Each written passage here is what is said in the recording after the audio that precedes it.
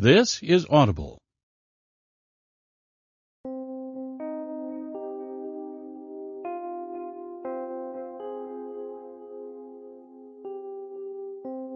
Hachette Audio presents Chaos, Charles Manson, the CIA, and the Secret History of the 60s.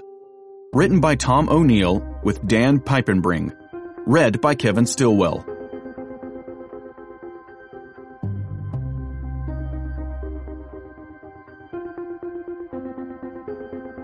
Prologue. Vincent Bugliosi was on another tirade. Nothing could be worse than accusing a prosecutor of doing what you're implying that I did in this case, he barked at me. It's extremely, extremely defamatory. It was a sunny day in February 2006, and we were in the kitchen of his Pasadena home. The place was cozy, with floral patterns, overstuffed furniture, and, literally, a white picket fence out front, all belying the hostility erupting within its walls. Bugliosi wanted to sue me. It would be, he soon warned, $100 million libel lawsuit, and one of the biggest lawsuits ever in the true crime genre. If I refused to soft-pedal my reporting on him, I'd be powerless to stop it. I think we should view ourselves as adversaries, he'd tell me later. Vince, I was on a first-name basis with him, as I guess adversaries must be, was a master orator, and this was one of his trademark perorations. Our interview that day dragged on for more than 6 hours, and he did most of the talking, holding forth as expertly as he had when he prosecuted the Charles Manson trial more than 35 years before. 71, and in shirt sleeves, Vince still cut an imposing figure, hectoring me over a Formica table strewn with legal pads, notes, tape recorders, pens, and a stack of books, all written by him. Wiry and spry, his eyes a steely blue, he would sit down only to leap up again and point his finger in my face. Riffling through the pages of one of his yellow legal pads, he read from some remarks he'd prepared. "I'm a decent guy, Tom, and I'm going to educate you a little about just how decent Vince Bugliosi is." And so he did, reciting a pre-written opening statement that lasted for 45 minutes. He insisted on beginning this way. He'd dragooned his wife Gail into serving as a witness for the proceedings, just in case I'd try to misrepresent him. Essentially, he turned his kitchen into a courtroom. And in a courtroom, he was in his element. Bugliosi had made his name with the Manson trial, captivating the nation with stories of murderous hippies, brainwashing, race wars, and lurid acid trips gone awry. Vince was sure to remind me, early and often, that he'd written 3 best-selling books, including Helter Skelter, his account of the Manson murders and their aftermath, which became the most popular true crime book ever. If he seemed a little keyed up that day, well, so was I. My task was to press him on some of his conduct in the Manson trial. There are big holes in Helter Skelter. Contradictions, omissions, discrepancies with police reports. The book amounts to an official narrative that few have ever thought to question. But I'd found troves of documents, many of them unexamined for decades and never before reported on, that entangled Vince and a host of other major players, like Manson's parole officer, his friends in Hollywood, the cops and lawyers and researchers and medical professionals surrounding him. Among many other things, I had evidence in Vince's own handwriting that one of his lead witnesses had lied under oath. I sometimes wonder if Vince could see what a bundle of nerves I was that day. I'm not a church-going person, but I'd gone to church that morning and said a little prayer. My mom always told me I should pray when I need help, and that day I needed all the help I could get. I hoped that my interview with Vince would mark a turning point in my 7 years of intensive reporting on the Manson murders. I'd interviewed more than 1,000 people by then. My work had left me, at various points, broke, depressed, and terrified that I was becoming one of those people. An obsessive, a conspiracy theorist, a lunatic. I'd let friendships fall away. My family had worried about my sanity. Manson himself had harangued me from prison. I'd faced multiple threats on my life. I don't consider myself a credulous man, but I'd discovered things I thought impossible about the Manson murders and California in the 60s. Things that reek of duplicity and cover-up, implicating police departments up and down the state. Plus the courts. Plus, though I have to take a deep breath before I let myself say it, the CIA. If I could get Bugliosi to admit any wrongdoing, or even to let a stray detail slip, I could finally start to unravel dozens of the other strands of my reporting. Maybe soon I could get my life back. Whatever that might look like. At the very least, I could know that I'd done all I could to get to the bottom of this seemingly endless hole.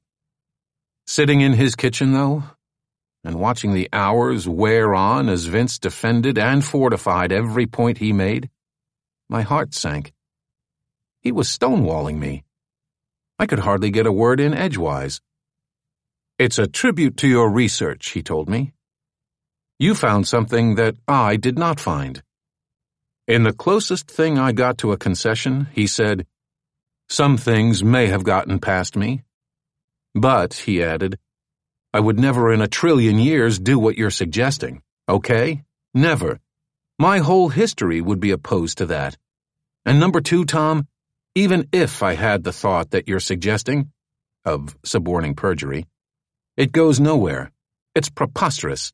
It's silly. Who cares? It means nothing." Who cares? I've asked myself that a lot over the years.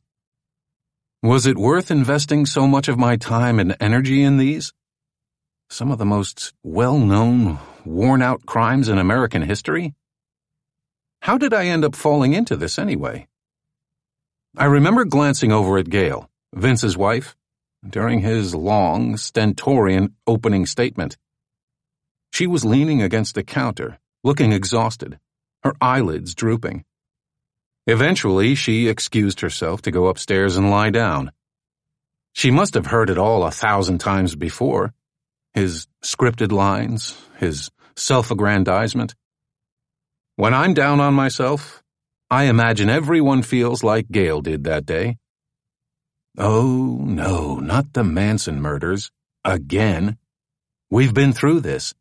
We've processed this. We know everything there is to know. Don't drag us back into this story. I was almost heartened then to see that Vince was so anxious. That's what kept me going, knowing that I'd gotten under his skin. Why would he be so committed to stopping this?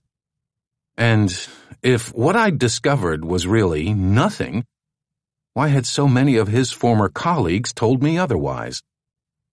Another one of my sources had tipped off Vince about my reporting, giving him the ludicrous idea that I believed he'd framed Manson. That was dead wrong. I've never been a Manson apologist. I think he was every bit as evil as the media made him out to be. But it is true that Stephen Kay, Vince's co-prosecutor on the case, and no friend of his, had been shocked by the notes I'd found in Vince's handwriting, telling me they could be enough to overturn all the verdicts against Manson and the family. That was never my goal, though. I just wanted to find out what really happened. "I don't know what to believe now," Kay told me. If he, Vince, changed this, what else did he change? I wanted to know the same thing, but Vince always found a way to change the subject. "Where does it go?" he kept asking. "What's the point?" The point, as I saw it, was that an act of perjury called the whole motive for the murders into question. Vince was too busy patronizing me about my motives to take that into consideration. How could I dare insinuate that he'd done something wrong? How could I live with myself if I tarnished his sterling reputation? He liked to bring up the man in the mirror, as if he, and not Michael Jackson, had popularized the phrase. "You cannot get away," Vince said. "You cannot get away from him." I tried to steer the conversation back to Manson, but Vince was having none of it. He wanted to recite some testimonials about his good character, to read them into the record. Both of us had showed up that day with 2 tape recorders. I was as scrupulous as he was, and neither of us wanted to risk having an incomplete account of the conversation. Over and over, whenever the intensity mounted and Vince had something sensitive to say, he would demand that we go off the record, meaning each of us had to shut off 2 machines, sometimes just for a few seconds, only to turn them all back on again. Often, he'd forget one of his, and I'd have to say, "Vince, you didn't turn it off." Off the record, he'd lash into me again, his eyes piercing under that silver crescent of hair. "If you do the book, and it's legally defamatory, you have to realize one thing," he said. "You have to realize I have no choice. I have to sue you." By the time I left his house, I had a headache from all his shouting, and the sun had set behind the San Gabriel Mountains.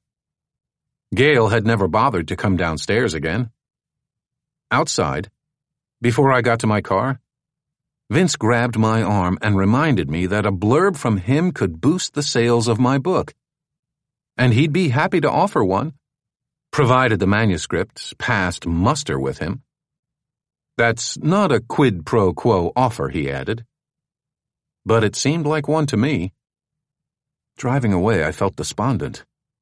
I'd just gone toe-to-toe with one of the most famous prosecutors and true crime authors in the world. Of course I hadn't broken him. I knew I wasn't alone either. Other reporters had warned me that Vince could be ferocious.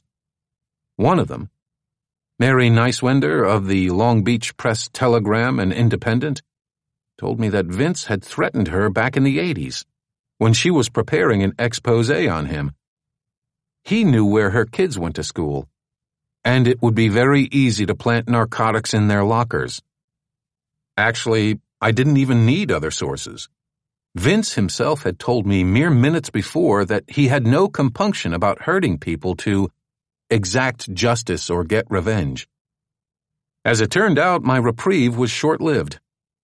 I arrived at my home in Venice Beach to find that he'd already left me a message, wanting to talk about a couple of follow-up things.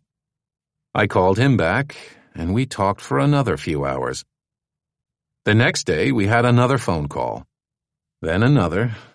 Then another. When he saw that I wouldn't back down, Vince only grew more exasperated.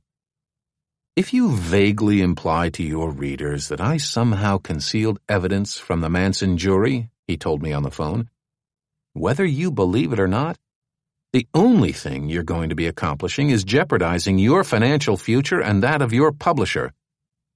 Demanding an apology, he assured me that I was treading in dangerous waters.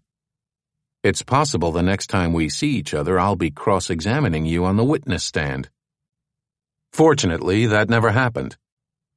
The next time I saw Vince, it was June 2011, and he was striding past me in an auditorium at the Santa Monica Library, where he was giving a talk.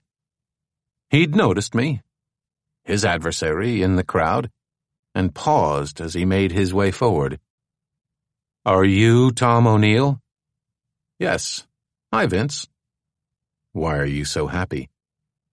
I must have been smiling out of nervousness. "I'm happy to see you," I said. Studying me a bit, he asked, "Did you do something to your hair?" "No." "It looks different." He kept walking. And that was it. We never spoke again. Vince died in 2015. Sometimes I wish he were alive to read what follows, even if he'd try to sue me over it. I feel foolish for having expected to get firm answers from him.